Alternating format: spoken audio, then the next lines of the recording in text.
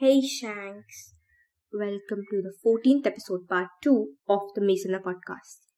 Today we're going to see what happens after Newt and Tommy. I really like his name as Tommy, not Thomas.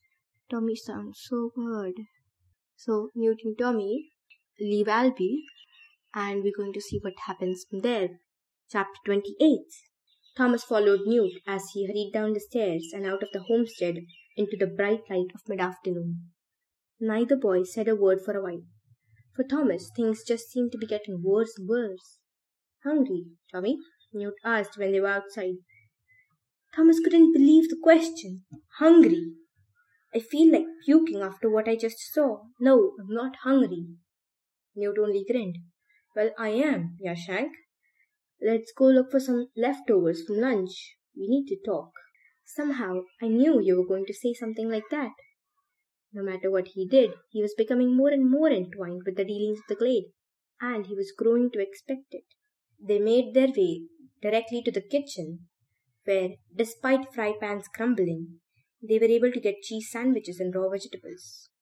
Thomas couldn't ignore the way the keeper of the cooks kept giving him a weird look, eyes darting away whenever Thomas returned the stare. Something told him this sort of treatment would now be the norm. For some reason, he was different from everyone else in the Glade. He felt like he had lived an entire lifetime since awakening from his memory vibe, but he'd only been there a week. The boys decided to take their lunches to eat outside, and a few minutes later, they found themselves at the west wall looking out at the many work activities going on throughout the Glade, their backs up against a spot of thick ivy. Thomas forced himself to eat. The way things were going, he needed to make sure he'd have strength to deal with whatever insane thing came his way next. "Ever seen that happen before?" Thomas asked after a minute or so. Newt looked at him, his face suddenly somber.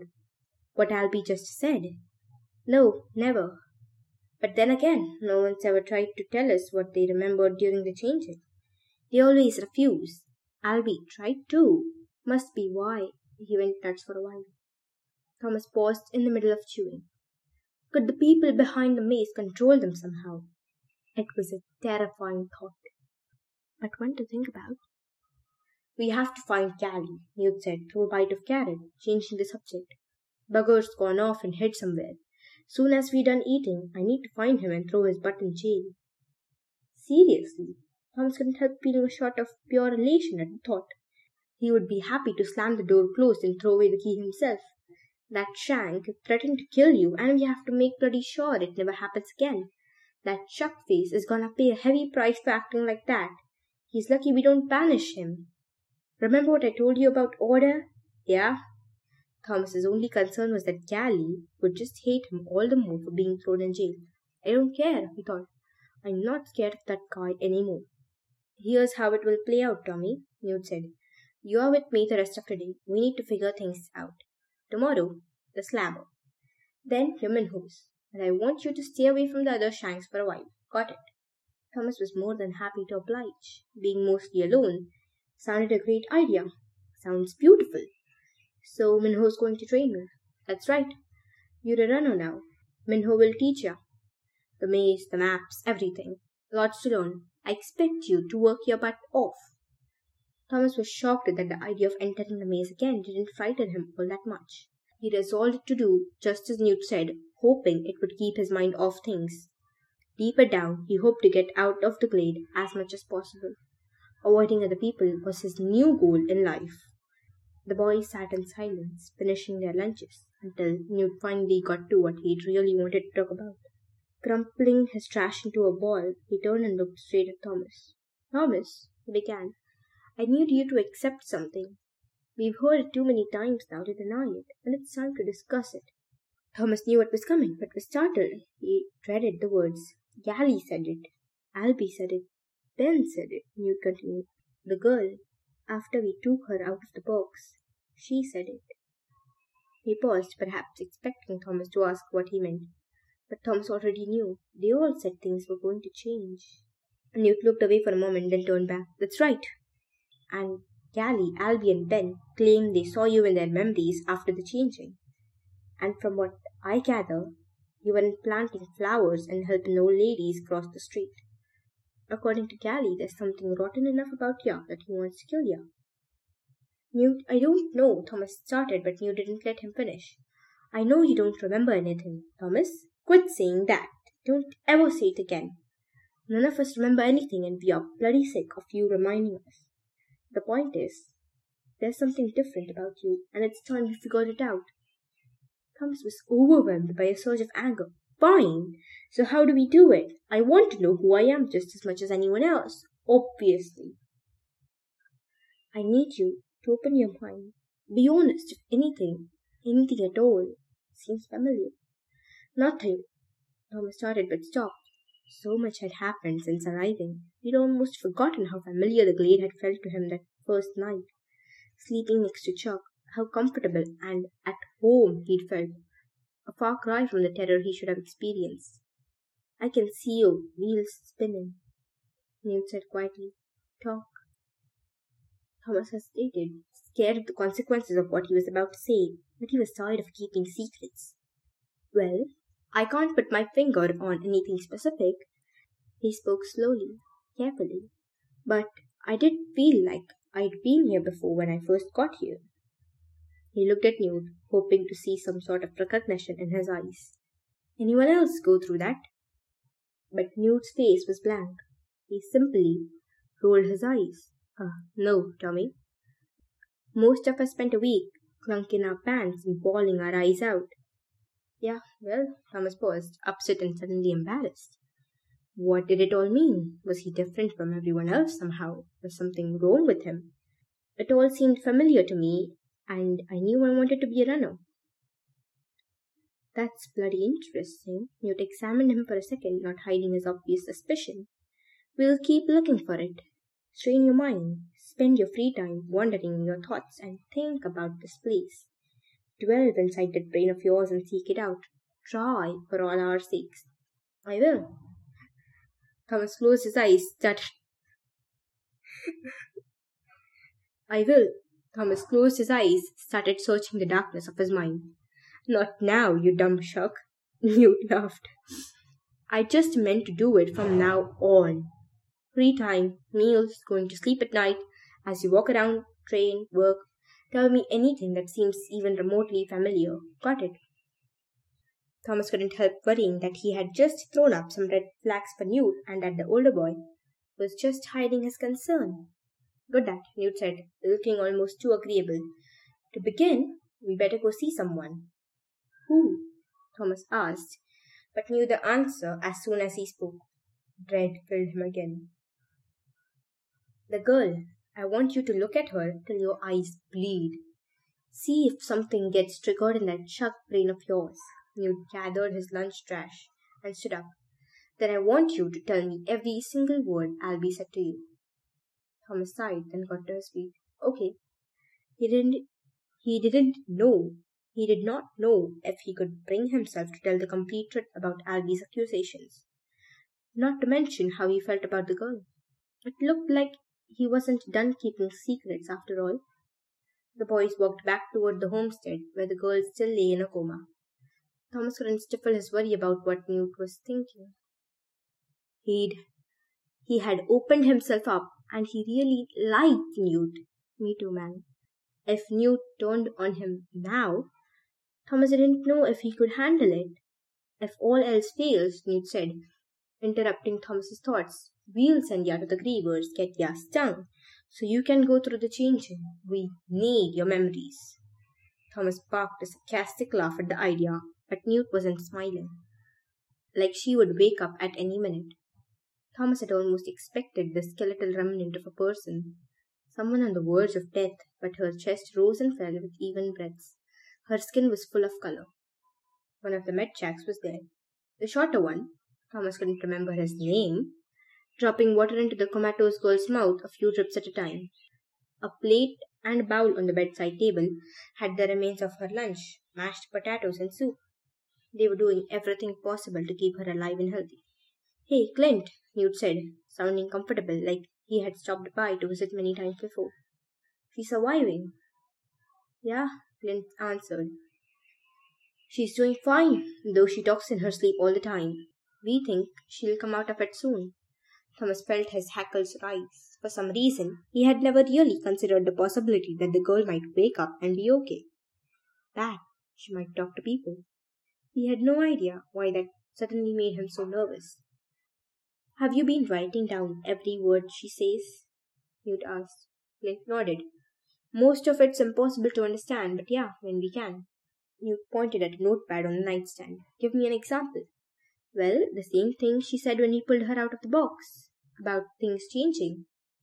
Other stuff about the creators and how it all has to end and... Clint looked at Thomas as if he didn't want to continue in his company. It's okay. I can hear what I hear, Newt assured him. Well, I can't make it all out. But... Clint looked at Thomas again. She keeps saying his name over and over. Thomas almost fell down at this. Would the references to him never end? How did he know this girl? It was like a maddening itch inside his skull that wouldn't go away. Thanks, Clint, Newt said in what sounded to Thomas like an obvious dismissal. Get us a report of all that, okay? Will do. The Medjacks nodded at both of them and left the room. Pull up a chair, Newt said as he sat on the edge of the bed.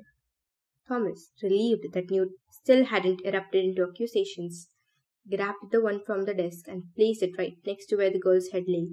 He sat down, leaning forward to look at her face. Anything ring a bell? Newt asked. Anything at all? Thomas didn't respond, kept looking, willing his mind to break down the memory barrier and seek out this girl from his past. He thought back to those brief moments when she'd opened her eyes right after being pulled out of the box. They'd been blue, richer in color than the eyes of any other person he could remember seeing before. He tried to picture those eyes on her now as he looked at her slumbering face, melding the two images in his mind. Her black hair, her perfect white skin, her full lips. As he stared at her, he realized once more how truly beautiful she was. I was wondering, have we got a thing here? We'll have to wait though. The girl's still in coma. Anyways, let's get back to the topic. Stronger recognition briefly tickled at the back of his mind. A flutter of wings in a dark corner, unseen, but there all the same. It lasted only an instant before vanishing to the abyss of his other captured memories. But he had felt something. I do know her, he whispered, leaning back in his chair. It felt good to finally admit it out loud. Newt stood up. What? Who is she? No idea, but something clicked. I know her from somewhere. Thomas rubbed his eyes, frustrated that he couldn't solidify the link. Well, keep bloody thinking. Don't lose it. Concentrate. I'm trying, so shut up. Thomas closed his eyes, searched the darkness of his thoughts, seeking her face in that emptiness. Who was she? The irony of the question struck him. He didn't even know who he was. He leaned forward in his chair and took a deep breath, then looked at Newt, shaking his head in surrender. I just don't... Teresa. Thomas jolted up from the chair, knocked it backwards, spun it in a circle, searching. He had heard. What's wrong? Newt asked. Thomas ignored him, looked around the room in confusion, knowing he had heard a voice, then back at the girl. He sat back down, leaned forward, staring at the girl's face. Newt, did you just say something before I stood up? No, of course not. Oh, I just thought. I heard something. I don't know, maybe it was in my head. Did she say something? Her? Newt asked, his eyes lit up. No, why? What did you hear? Thomas was scared to admit it. I swear I heard a name. Teresa. Teresa? No, I didn't hear that. Must have sprung loose from your bloody memory blocks. That's her name, Tommy. Teresa. Has to be. Thomas felt odd, an uncomfortable feeling like something supernatural had just occurred. It was... I swear I heard it.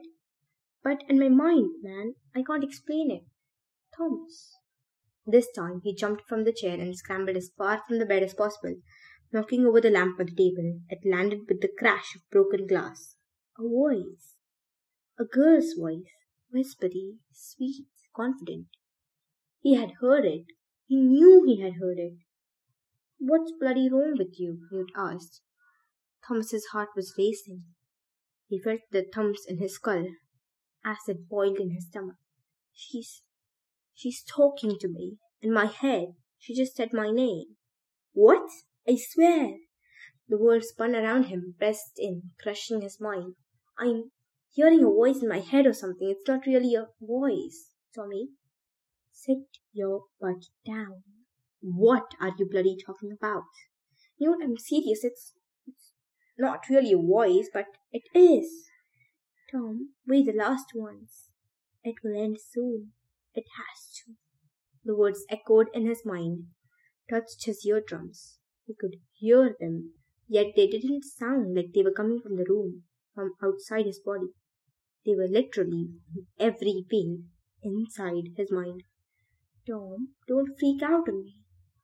He put his hands up to his ears, squeezed his eyes shut. It was too strange. He couldn't bring his rational mind to accept what was happening. My memory is fading already, Tom. I won't remember much when I wake up. We can pass the trials. It has to end. They sent me as a trigger. Thomas couldn't take it anymore. Ignoring Newt's questions, he stumbled to the door and yanked it open, stepped into the hall, ran. Down the stairs, out the front door, he ran, but it did nothing to shut her up. Everything is going to change, she said. He wanted to scream, run until he could run no more. He made it to the east door and sprinted through it out of the glade. Kept going, through corridor after corridor, deep into the heart of the maze, rules or no rules, but he still couldn't escape the voice. It was you and me, Tom. We did this to them, to us. Hell, that's it for today. The girl, her name's Teresa, and she's talking to Thomas inside his mind.